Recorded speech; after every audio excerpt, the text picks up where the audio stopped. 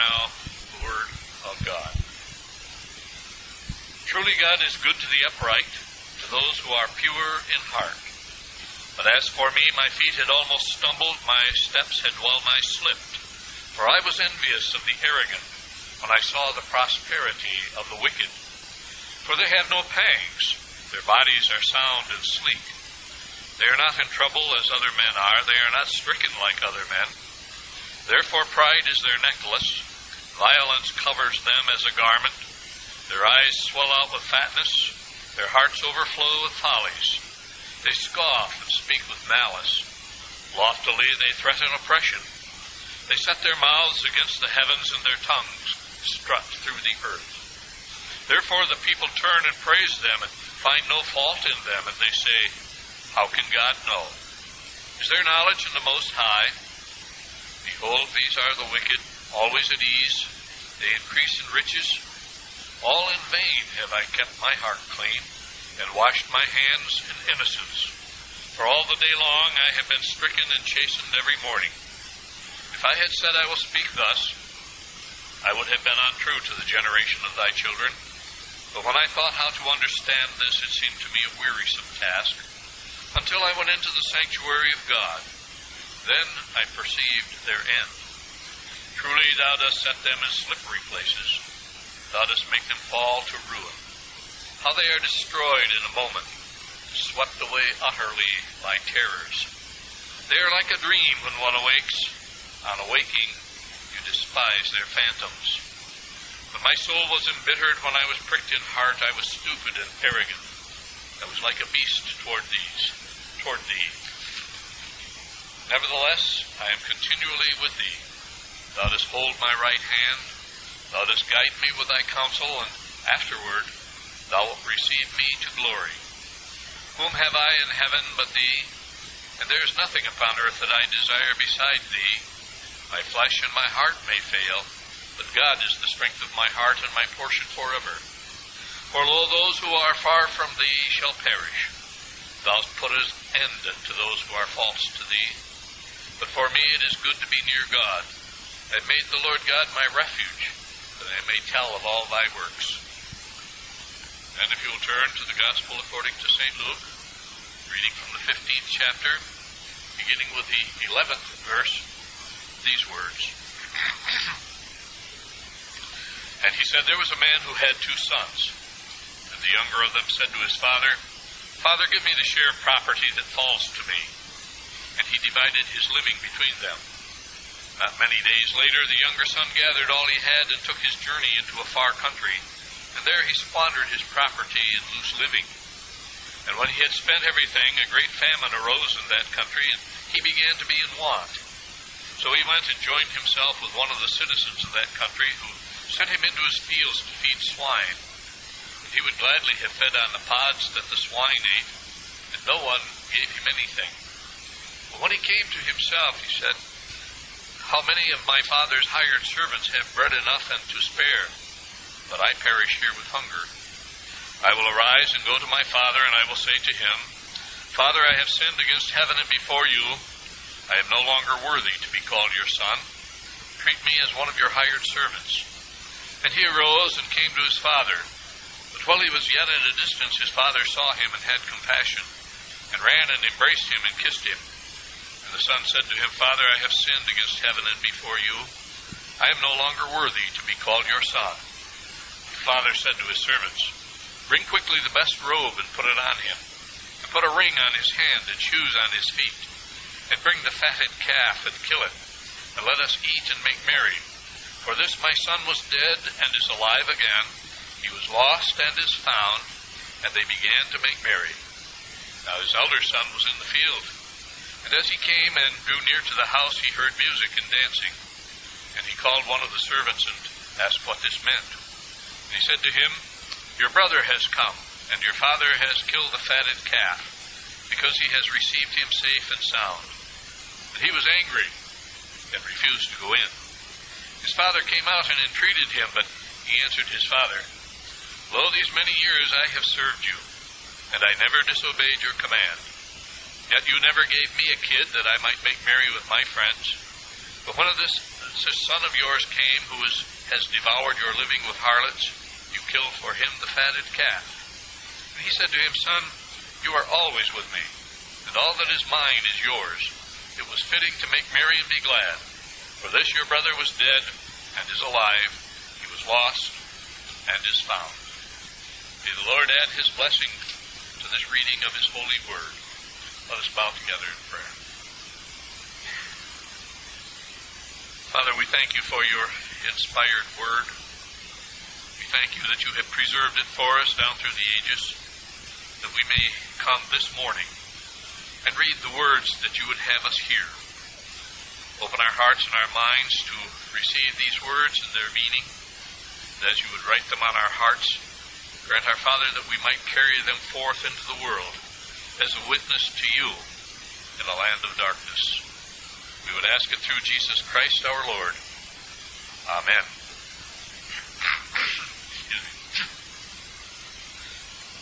I have kept a journal over the most of the years of my ministry, kind of a day-by-day sort of journal of the things that have happened, things that I have done.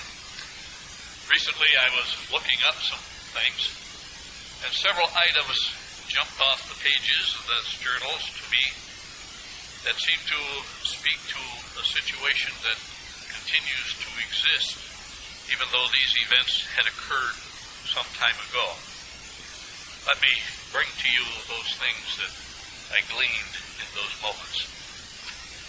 Item: a close friend, many years, my own age, left his wife of many years, moved in with a young girl that he met at work. Sometime later, she threw him out. He was an old, bald-headed man that no longer interested her. Item: two young people from Christian homes decided to live in sin, one after a nasty divorce. It was not to last. Item: I was called to a local hangout frequented by our young people. There I found a 15-year-old boy from my congregation, unconscious from alcohol and drugs. After a wild trip to the hospital, frantic hours of treatment, his life was saved. Whether his injuries would be permanent are yet to be determined. Item: a 17-year-old from our congregation went to a party with his peers. They all got drunk. He crashed his car at high speed on the way home. Spent months in treatment and perhaps never fully recover. All of these, young and the old, made the same mistakes. They each had a wrong view of life. There are two wrong views of life that are wound up in this psalm and in the side play of the parable of the prodigal son. It's not a new problem. We can trace it back at least as far as the psalmist, and I'm sure if you wish to probe much, much farther than that. The psalmist almost fell. The prodigal did, as did his older brother. This morning I would like us to look at these two wrong views of life. I'd like us to understand them, and perhaps in doing so, avoid falling into the traps. These were not confined to the time of the psalmist or to the time of the prodigal. They were not confined to the church that I happened to be serving at that time, nor to that community. They're in this church, this community, this age, this nation. They have not changed. And this morning I would have us take a look at those and see what these two wrong views of life may be. We might discover that we hold maybe one or both of these and be tempted to fall into the same traps. The parable of the prodigal son, you all know this, I'm sure, by heart. The younger son begins to look out into the world, and he sees all the young people his own age out there having a ball. They're not tied up on the farm. They're not stuck taking care of the livestock. They aren't stuck having to serve their dad, who seems not to understand at all what's going on in the world with all of the young people and all of the things that are going around. So he decides there must be a way for him to join that happy throng of people that he sees out there. So he goes to his father, and he says, in effect, if we may paraphrase, Dad, I'm going to inherit all of this stuff anyway one of these days. So why don't you just give it to me now? Then I can use it, and I can go forth, and I can do all of these things, and I can have a good time like everybody else is having. And his dad, I'm sure, with some reluctance, acquiesces to that request and shares with him his inheritance. And not long after, we read the young lad goes forth to another country, another land, another area. And there he has the good time that he's dreamed of. He has stood in the background now for all of these years. He watched all his friends, and now it is his turn. It says that he wasted all of his money. We can envision him in that far country, chasing after the Philippian girls, drinking barley beer, hot rodding up and down the streets on his camel, having a great time for himself. And after all, is what life is about. That's what he wanted, and that's where the action is. He's convinced, I'm sure, at this point, that his dad certainly was stupid all of those years, not to let him be involved in all of those things. Then comes a reckoning. Things get tough. His money is gone. He discovers when his money is gone that his friends are gone as well. And he has nothing. So he gets a job feeding pigs. And that becomes then the final act for him as he has gone forth into the world to enjoy the wonders of a great life. Finally makes his way back to his father, and there's forgiveness and all of those things. The psalmist, many years ago, says the same thing. Truly God is good to the upright and to those of pure heart. The psalmist is looking around out into the world, and he begins to raise some questions. He said, as for me, my feet almost stumbled, and my steps had well nigh slipped, for I was envious of the arrogant. I saw the prosperity of the wicked. He looked out into the world, and he said, they're the people who are really living. They've got it made. Things go well for them. He describes it. They have no pangs. Their bodies are sound and sleek. They're not troubled. Pride is their necklace. Violence covers them as a garment. Their eyes swell out with fatness. Their hearts overflow with follies. They scoff and speak with malice. Loftily they threaten oppression. They set their mouths against the heaven, and their tongues stretch through the world, through the earth. A good description of what we see for those who disobey God and decide that this is the kind of life. That evil is really where it is at. That obeying God and doing the things that are right really are ridiculous, and no one ought to do them. Both the psalmist and the younger son decided that evil was fun. The disobedience is where the action was, and they wanted a part of it. They had determined, both the psalmist and the younger son, that the disobedience had no consequences.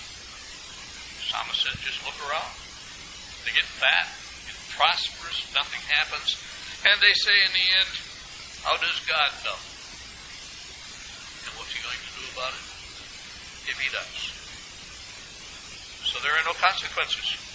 There's no reason for us to obey God. There are no consequences to doing evil. They say to themselves, it's my business, as long as it doesn't bother anybody else. be any of your business either. Besides, they say everyone does it. The psalmist thought too. So not only does everyone do it, people admire them. People uphold them in it. Everyone looks at them and says, real cool cats. Really doing the job out there. There are no consequences. And all of this business about God and obeying God, how does God know? If he does, what does he care? And what's he going to do about it? So said a psalmist. So thought a younger son. We move the year 2000, and we discover it is still a popular view. Evil disobedience to God is represented as fun. It's a good time. The strange thing is it affects not only our young people in high school, college, early years, but the middle-aged and the elderly as well. Much of the world seems to have adopted this idea that disobedience and that evil is the way to live. It represents itself that way. It represents itself as fun. It represents itself as something that is good for us. Not a new thought. It goes back to the garden. Remember Eve? Did God say you should not partake of the fruit? Asked the devil. Yep, that's what he said. You won't die, he said. What will really happen if you disobey God? What will really happen if you take advantage of this? You will become like God. Good things are in store for you if you disobey God. That's what the world says today. Evil is fun. Disobedience is the place to have it.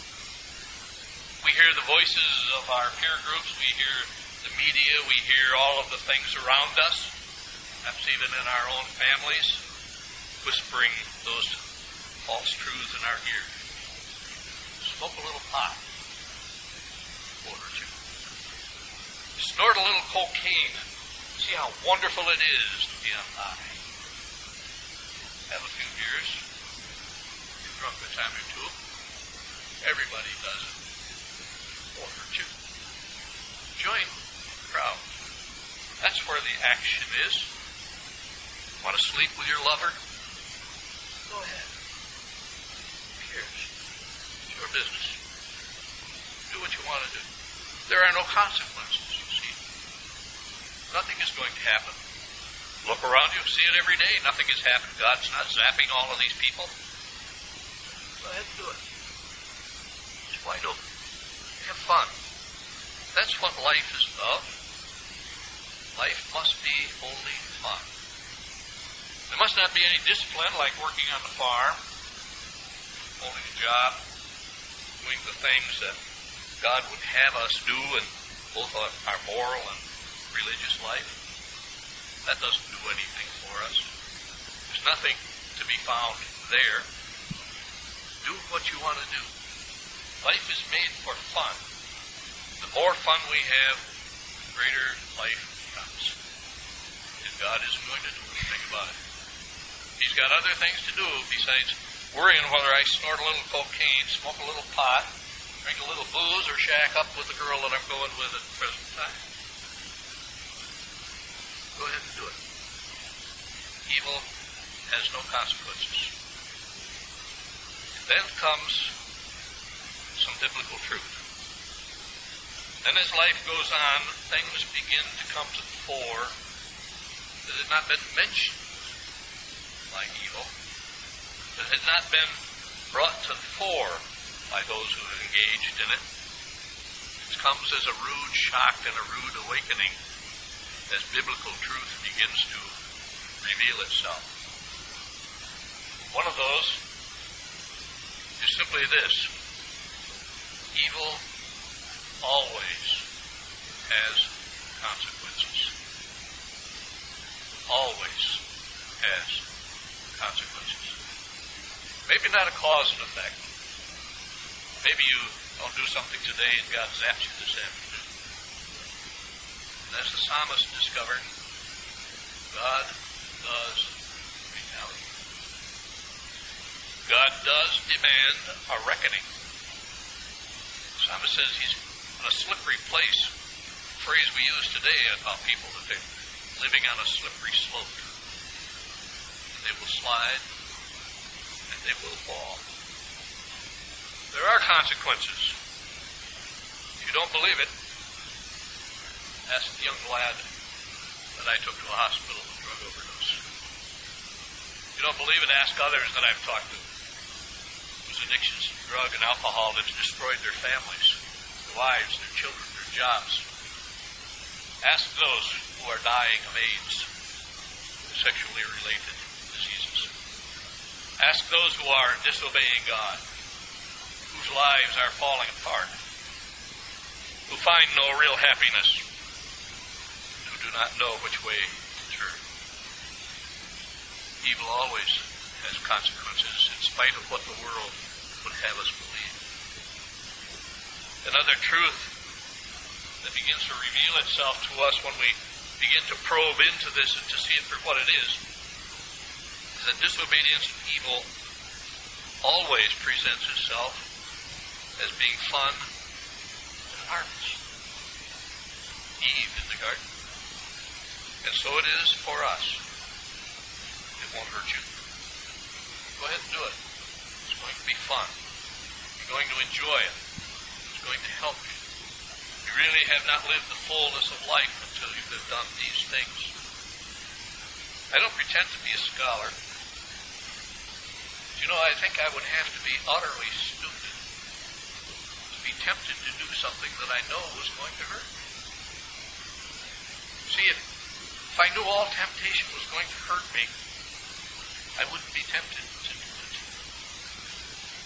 The fact is, a sly old devil presents all of these things as being good, as being fun. It's going to help you get ahead in the world.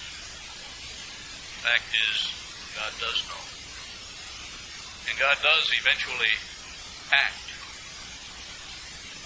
Listen to the psalmist. When I thought how to understand this, it seemed to me a wearisome task until I went into the sanctuary of God, and then I perceived therein. Truly thou dost set them in slippery places, thou dost make them fall to ruin. How they are destroyed in a moment, swept away utterly by terrors. They're like a dream. One awakes. On awakening, he despises things. How often I have heard that. How often we have seen that. And we'll see it again. Then we turn this coin over. We come back to the parable of the prodigal son. Come back to the psalmist once more. We discover that there's another view of life that's on the opposite side of that coin, sometimes held together. That is the idea that godly living and obedience to God carries no reward, has no value, does nothing whatever for us. It's really ridiculous to try to be good and obedient in the age in which we live. Good is no fun, the psalmist. All in vain have I kept my hands clean. Everybody else is having a good time. I'm toeing the mark. I'm obeying God. And what am I getting for it? Nothing.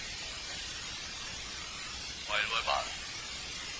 Why should I bother? Being good and obedient doesn't do anything. An elder son came back in. What's going on? Your brother has come home. We're having a party. We killed a fatted calf. Big deal. He goes out, wastes his inheritance with harlots, lives the life, comes back. You kill a fatted calf, give him a party. What have you done for me? I've never disobeyed you, Dad. I've obeyed your commandments every time. I worked on the farm, I've obeyed you, I've done all of these things.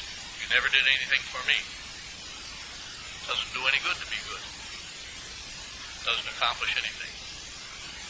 The idea is that there are no consequences and no rewards for being good, for obeying God. The rap is that being good and obedient is too hard. It demands that we sacrifice fun. It demands that we sacrifice all kinds of things, and there are no rewards.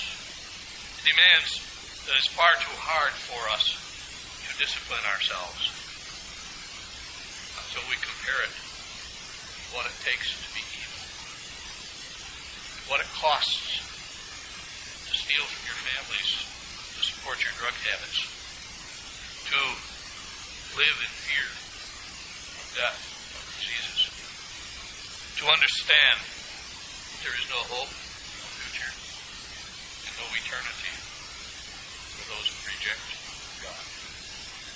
They say, the good only suffers. The better I am, more people take advantage of me. I'm cheated.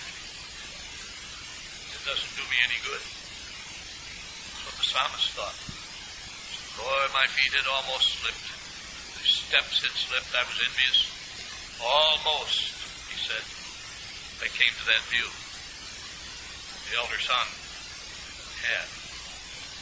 This is still popular. This is what we hear. This is what our kids hear in peer group sessions. This is what we read and hear and see in the media all around us. Good is no fun. Obeying God is not where the action is. I haven't seen a television program, I don't know how long, that upholds any kind of moral, ethical behavior that has its own rewards. It's not part of our culture. It's not part of schools. It's not part of colleges. It's not part of our whole system of living in today's world. God indeed, good indeed, we are told, simply gets cheated, has no purpose, has no meaning. Still popular. Good and obedience is resented by the world, as a matter of fact. They don't like it when we will not join them in those activities. Perhaps we make them feel guilty, I don't know. They resent it and they resent us, and it's the very pressure that comes to our young people, that they will not be accepted, that they will be rejected, because they're going to stand for what they believe. We stop and think, of course that's true. Jesus was not crucified for being bad. He was crucified for being good, for obeying his Father. So what is the biblical truth that begins to arise out of this view of life? Indeed, good is hard. No question. It's difficult to obey God. It's difficult to watch the world seemingly have a marvelous time without consequences while I'm working and struggling and trying to obey God. But doing evil is infinitely harder in the long run than doing obedience and good. It's a myth that good is restricted. That if I obey God and if I do the things God wants, I'm going to lose out on all of the things that I want to do.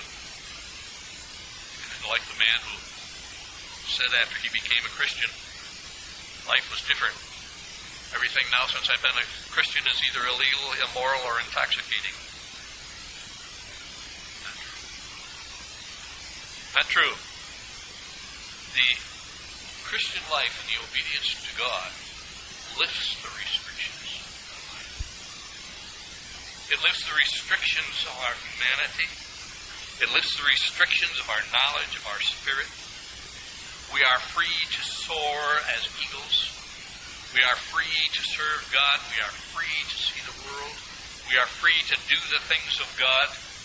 And we discover that walking with God and obeying God is both fun and exciting. It's exciting to find day by day the plan that God has for our life. It is exciting It's inspiring to be able to see not only what God has done, but to find that God has given us the strength to live and to do the things that He would have us do. We discovered that ultimately good and obedience has more consequences than the bad consequences of evil. What did the psalmist say? In the end, those who are far from thee shall perish. Thou dost put an end to those who are false to thee. But for to me, it is good to be near God. I have made the Lord God my refuge, that I may tell of all His works. He says, my flesh and my heart may fail, but God is the strength of my heart, my portion forever. See, there's more than just this life.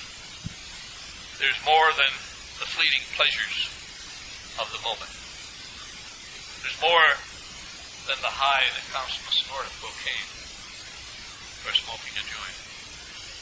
There's more to life than the buzz we're going to get out of a few beers. There's more to life and interpersonal relationships than simply jumping in bed with one another whenever the urge should strike. Good has greater consequences, has ultimate and eternal consequences for each and every one of us. Both the psalmist and the younger son made mistakes about life. They had a wrong view of life, perhaps held both wrong views. Both came to their senses finally, in time, and found that it was not too late to be forgiven, not too late to start over. We don't know if the elder brother ever did. He certainly had the opportunity. We too find ourselves in that category. Like the psalmist, we may well nigh have slipped. We may have come very close to rejecting God. Like the younger son, some of us may have done it. Some of us may have gone into our own far country and tried all of the things of the world. Tried them all, and discovered one day that it left ashes in our mouth. And discovered with the younger son and with the psalmist that there was a way back. There was an answer. We can return. In Jesus Christ, a door is open. A bridge is made. Evil where we are, the good that God would have for us. There we are given a new life. As we are called in Jesus Christ to be His disciples, we are given a new birth, a new hope, a new future, and a new eternity. Will it be easy? No. Those who tell you that being a Christian is easy, there's never been one. It will be difficult, but nowhere near as difficult as living in disobedience, separated from God in Jesus Christ. Difficult, yes, but possible. We can do all things in Christ who strengthens us. So as we would turn to Jesus Christ, as we would turn to Holy Scripture to find what the plan of God is, to keep us in obedience, to keep us in the way that God would have us to live, we will be shown the way. And perhaps by our witness, perhaps by our example, our refusal to take the fun way, and our adamant discipleship to obey God might win others that they might not endorse either of two wrong views of life. Let us pray. Lord God, how tempting the world is around us. How evil lies to us, deceives us. How we come to believe that life is made up of fun, that there are no consequences. How easily, Father, we look at the world and think you are not there. How wrong we are. Our Lord God, when we are tempted as the psalmist was, and look upon the world and come to that conclusion, reveal yourself to us through Holy Scripture and by the power of your Holy Spirit. Write your truth upon our hearts. Give us wisdom and understanding, that we might draw back from the brink of that slippery slope and commit ourselves once more to Jesus Christ, to find in Him our forgiveness, to find in Him our strength and our grace, and to find the determination and the conviction to serve Him to the end of our days, that we, with all the saints before us, might come to glory in your holy kingdom. We ask it in Jesus' name and for His sake. Amen.